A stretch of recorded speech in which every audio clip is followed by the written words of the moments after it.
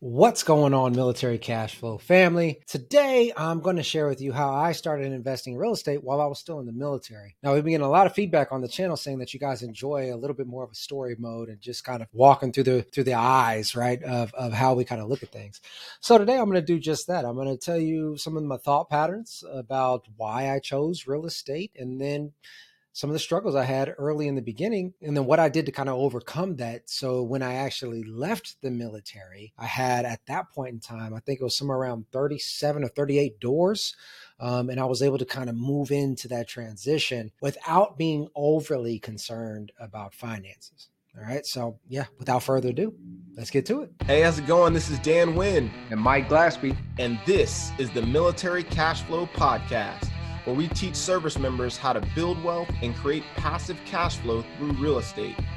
We cover real deals, real numbers, and real lessons learned from other successful investors. Now, whether you're watching this on YouTube or you're listening on the podcast, we need you to like, share, and subscribe. Now, let's get started creating this military cash flow. All right, so let's talk some real estate. I was in SF. I went on a couple of deployments, and those deployments didn't really turn out too well, right? I personally lost some good friends of mine. There was some switching of assignments where I kind of took over the roles of some of the people that I look up to because they had passed, and there's just a lot of, internal things going on. So it was around 2015 where I was like, hey, it was 2015 or 2016 where I was like, I know I can't do this anymore. I need to look for something else. Right. And so I tried everything. One of the most popular ones that people hear of is Amway. I was an Amway guy. I also signed up for all kinds of coaching in real estate and in other stuff that just didn't pan out. But I was urgently searching for something. Right. And because I had active income at the time and I had some savings and I was debt free, I just, besides the house that I owned, I just really wanted to spend that money for somebody to tell me the right answer. Finally, a little bit later on, what I had been doing was I owned that house that I just mentioned, and I was already renting it out to a couple of buddies of mine, right?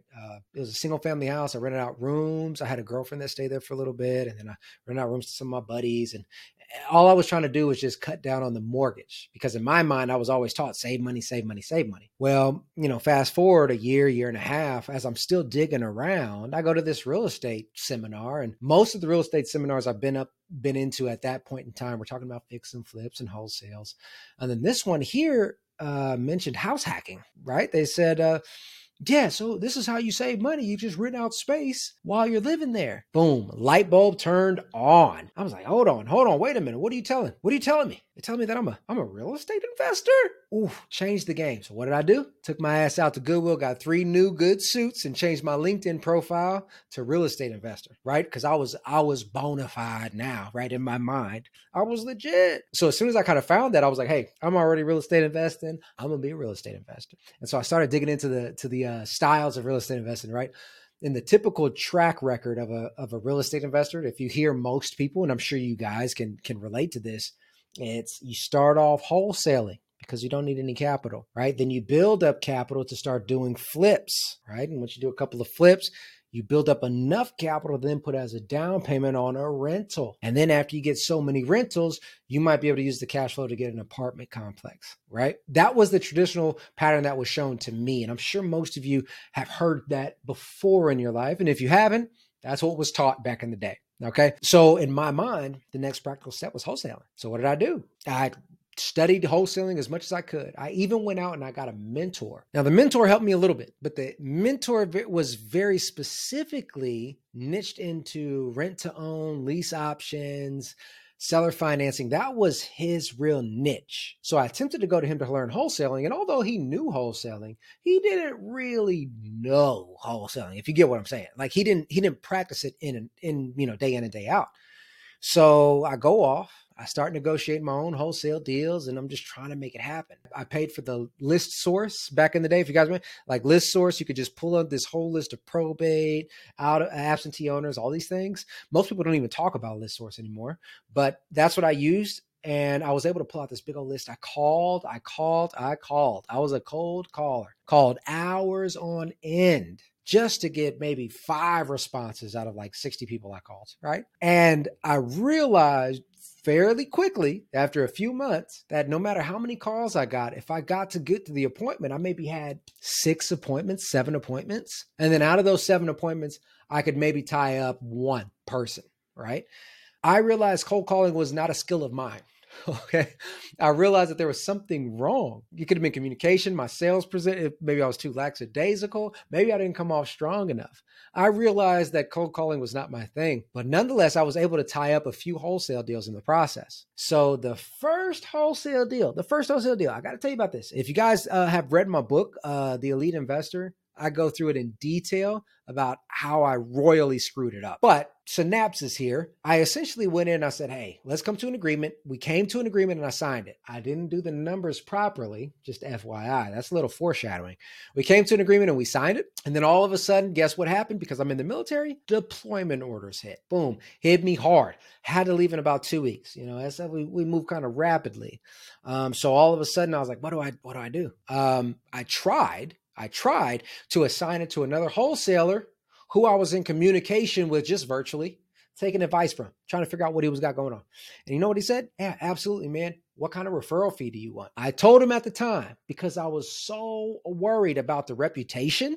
I said, bro, I don't even need a referral fee. Just get this house sold, please. I don't want this person to think I'm a shitbag. Well, you know what? I go on appointment. I come back. I reach out to the seller. She don't want to talk to me at all. I reach out to the guy. He says, yeah, man, nothing came out of it. I reach out to the property manager that made the connection. She says, nobody ever called her. Her brother was evicted and he was homeless for a couple of weeks. And that girl went into foreclosure. Right, the owner went into foreclosure. Sick to my stomach. I was like, okay, hold on. This real estate thing, I gotta take it a little bit more serious because now I'm messing with people's lives now. All right. So then that's when it really hit me. I have to be more serious. I have to know what I'm doing. So I did a few more wholesales after that, and luckily I made some money. No problems there. But as I mentioned, it was the whole cold calling process, what that meant for lead conversion, like how many people I actually converted into just even a phone call, or I'm sorry, in-person meeting. And then from those in-person meetings, how many of them I actually put under contract. I realized that it was just like, marginal. Now, back then they were talking about virtual assistants, but I didn't really use virtual assistants. I was too stubborn. I was like, nah, man, I got this. I'm in the military. I can figure it out.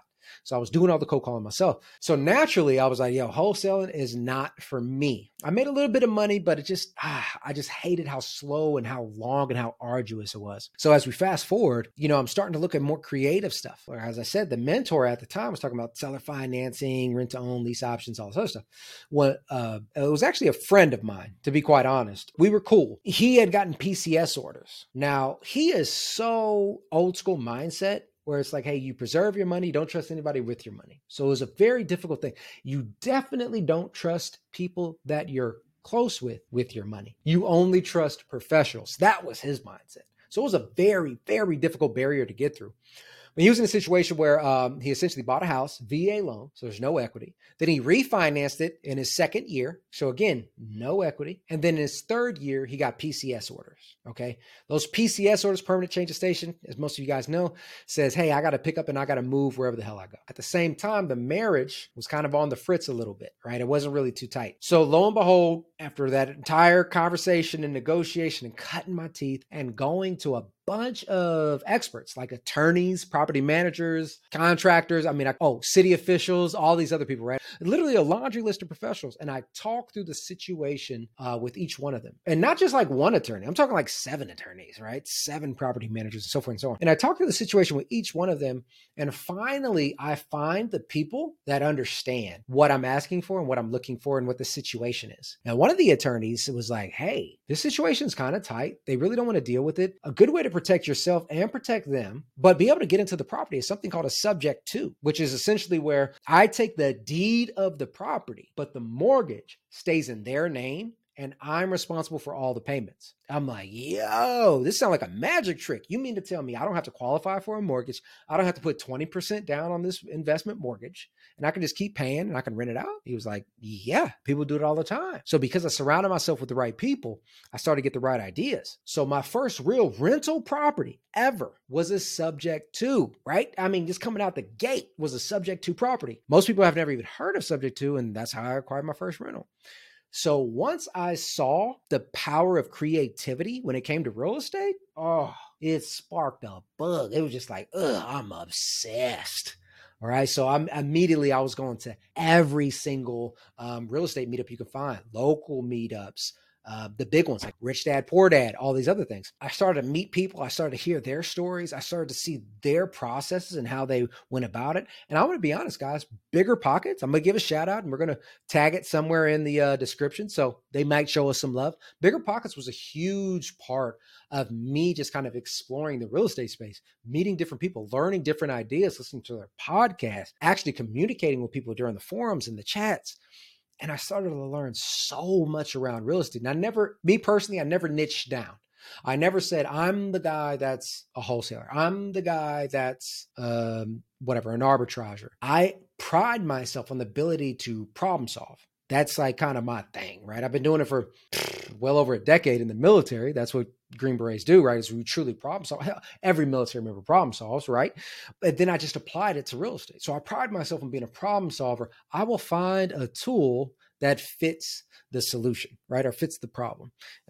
So as we kind of explored more of what Bigger Pockets had to offer and all these people's stories, I just took what I liked. I just took pieces of the puzzle and I was like, okay, I like this part about it, maybe how you negotiate it and how you positioned yourself, but I don't like the results you got. You didn't get the deal, or you got the deal, but you were underwater, right? So how can I take maybe that part and then somebody else probably approached it all wrong, but somehow got a really great deal because those are the only numbers they knew. Okay, so how can I take that part? How can I take finding more solutions? How can I take, and I just kind of made this jambalaya, if you will, of different solutions and techniques and strategies about real estate. Because, I mean, at the time, let's be honest, anybody who's active duty military, we're on somebody else's orders. We can deploy whenever they tell us to deploy. We can be gone and out of service and out of connection for months to years, right?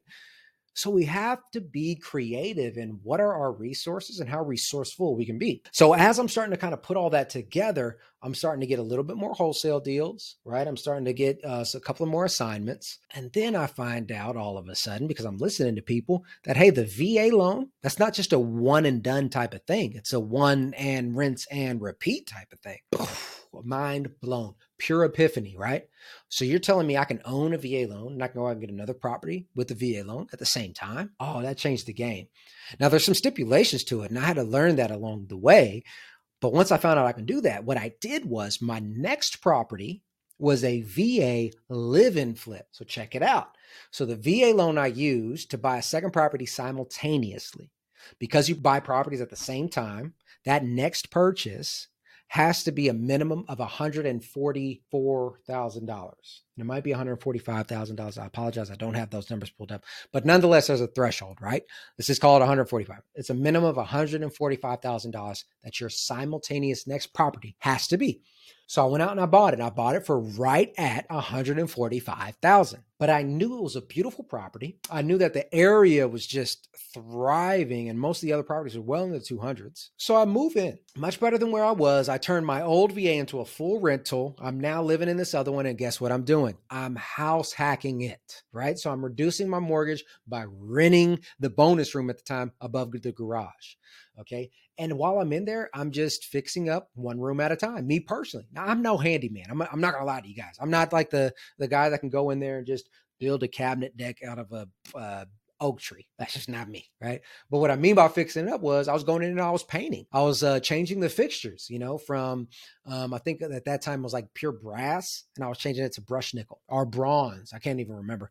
But I was changing the fixtures, right? The lights, the ceiling fans. Those are simple projects for me. Painting the property, landscaping was huge. Now, I didn't do the landscaping, but I hired somebody to come in and landscape it, fix the fence and things of that nature, and just slowly kind of improve the property while I was living there. Well, I only stayed there for 9 months. And then I called the realtor that helped me buy it. And I said, hey, man, what do you think this property will sell for? At the time, he was like, man, honestly, he walked it. He was like, I think we could put it on the market for $190. I'm like, yo, stop playing. I bought it for $144 with no money down. I put in a little bit of money to fix it up, but I did most of it myself. So let's just say, honestly, let's just say like $5,000. It wasn't much. And then all of a sudden now it's worth $190. I was like, yo, let's put this thing on the market because it's not really a good rental at the time. I was living in it and I was reducing my mortgage, house hacking, right? So I still made even more money because I didn't have the holding costs, right? But it wasn't really a good rental. It wasn't just going to cash flow that well. So at the time, I thought the best option was, hey, let's just sell it. Boom. We put it on the market. We ended up settling somewhere around 185, 188. I don't have the numbers in front of me, but boom, we ended up selling it. You take out the realtor's commissions and all that good stuff, the amount that I owed on it, and I walked away with somewhere around $17,000, give or take. After all expenses and everything, it was $17,000 to $20,000. But in my mind, I was like, yo, I just took like this, people sign up bonuses for the military. Let's be honest, guys. We'll sign retention bonuses for $5,000, $7,000, maybe if we're lucky, $20,000. And in the special operations world, we're praying for like a $40,000, $50,000, or $60,000 type of one, right? We might get that. But you were telling me in 9 months, I was just kind of half-assed. I was living there basically mortgage free because I was renting out another space. And now I get to just turn around and sell this property for $17,000 of profit, $20,000 profit. Another epiphany hit, right? So now I got this other VA. I'm using this. I sell that VA, and now I get all of that VA qualification amount back again. So what do? I go out and I find a triplex this time, a multifamily. So most people have heard the story. Multifamily house hacking is the way to go. Go out and buy you a quadplex. You live in one and you rent out the rest. But let's be honest, guys. How many of us have actually went out and tried that and realized that quads and triplexes are just expensive? Like we can't afford it on a military salary. And luckily for me, where we were in Fayetteville, North Carolina, around Fort Bragg, that wasn't the case. I was able to actually qualify for a triplex or a quadplex. But here's the kicker. I used some of those wholesaling skills that I kind of found, and I was able to get an off-market deal, right? Now, the off-market deal was a portion of me doing a lot of lead generation, but because I was present and I was relevant in the investment community around Fayetteville, that deal was actually brought to me. They said, hey, look, I can't make this deal happen, but I know you're buying. Are you interested? Here you go. This is the seller. Here you go. I can't make this happen. I'm going to back out, right? So I talked to the seller. I figured out a situation, another distressed seller going through a divorce, needed to get rid of the property, wanted to take a little bit of money out of it to like just get his mind right. And I was like, okay, let me take a look at it. Walk the property. It's in great condition. In my mind, I just freed up my VA loan. Yeah, man, let's do it. Called up my VA qualifier. Boom, I'm good to go. Ready for a loan for the purchase price. We just go. Get the appraisal done. Everything looks good. Boom, we close on the property. Now I got a triplex. I move in one of the units and now I rent out the other two. All right. And while I'm renting out the other two, one is a long term, so I can get that true house hack where I got something to pay towards a mortgage. And then one of the units is an Airbnb. So now I'm just banking on these big spreads on the Airbnb because the mortgage is truly covered by that one tenant. Now, mind you, in between that time, I was still, as soon as I saved up some money, I'd buy another investment property here. I'd buy an investment property there. I was still investing. The VA loan alone allowed me to be active duty and still acquire some great opportunities to build capital through some live-in flips, and to really reduce expenses through the house hack. Now, by the time that ended, at that point in time, I was now licensed as a real estate agent. I had about a year left in the military from when I acquired that triplex. And so now I'm living basically rent-free again, and the other property is paying for itself, right? And the other properties are paying for themselves. I've done a few wholesale deals, but now I'm licensed. So I was really leaning on the team at the time to help provide me leads, to go out there and get more deals done. And I had a much larger split then where the team would keep a piece and then I would keep a piece. But why? Because the team was generating the leads. All right. That's fine. I was perfectly okay with that because I just needed supplemental income because the military was still paying me. So boom, boom, boom. I'm stacking up this money. And then when I hit about 6 months out from leaving the military, I do the internship program. And if you guys are not familiar, the internship program, it can be called the Career Skills Program in the military or the Skills Bridge Program in the Marines. I'm not sure about Coast Guard, Air Force, or Navy, but I guarantee you there is an internship program. What it does is it allows you to separate completely from your military unit and work for another company for 6 months. But for those final 6 months of your contract, you're still getting paid full-time and have full military benefits. It's amazing. It allows you to have that stable check coming in while you're preparing yourself for your new career, your new life. So for me, I was able to go out and I was able to continue to sell real estate and continue to invest and build up massive amount of reserves while I had a steady paycheck. And all those massive reserves, I use it all to invest, to be quite honest. And that's how I was able to scale so quickly. Hindsight 2020, it's your own risk tolerance. So I'm not going to tell you what to do. I was a lot less risk adverse. And so I wanted to go out and buy more real estate properties. Hindsight being 2020, I think I would have much rather preferred to buy really quality rental properties, build them up to a certain level of cash flow, and then just pay down the debt on those properties instead of owning so many. But that's neither here or there. That journey through those last couple of years of the military really allowed me to be able to create that financial cushion before the transition. And so when I left the military, by the time I left, I had somewhere around 38 to 40 some odd rental units. And we always say rental units because let's just say it's a quadplex, right? So there's 4 units under one roof. Well, technically, since it's one roof, it can be considered one property, but there's 4 different units, essentially 4 units that are making money or being rented out. So I call it units, right? So at that point in time, I had somewhere around 38 to 40 some odd units, but when I transitioned out of the military, which was amazing. But as you guys are starting to experience with real estate, a lot of times that's just like self-sustaining. You're not taking that money. Those rents are going to pay the mortgages and pay for repairs and so forth and so on. But it still gave me like a confidence boost to say, okay, this is okay for us to leave now. And I had a reserve kind of built up as well. As I left the military, the trajectory just kind of kept going in a positive direction. I kept acquiring more. And the skill sets that I learned was, instrumental in all of that. And the fact that I had a portfolio made it easier for me to get loans and negotiate deals, and the list goes on. But starting early and I'm going to say young, I don't care where you are in your journey. I don't care how old you are, really, right? If you want to invest in real estate, my recommendation, based on my personal experience, right, is just use that VA loan, man. Use that VA loan because that is so powerful, right? You can essentially buy a property with zero money down, live in that sucker, and house hack it if you really can, right? I understand that as you have families, children's spouses, you don't really want to expose all of them to different variables of different roommates. And I get that. I really do. But if you have the option to, and you feel safe enough to do so, that's a powerful way to really escalate or elevate your real estate investing game, right?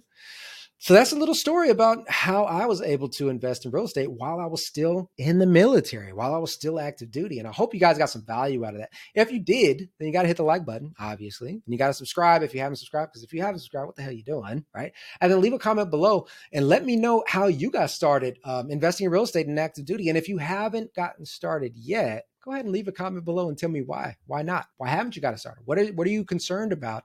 And let's see if, maybe the community come together and we can help you get started if that's what you want. But hey guys, as always, I really appreciate you guys coming and checking out the channel. This community is growing. I love it. Like-minded individuals helping each other grow. It's a beautiful thing. But hey, until next time, this is Mike Glassby signing off.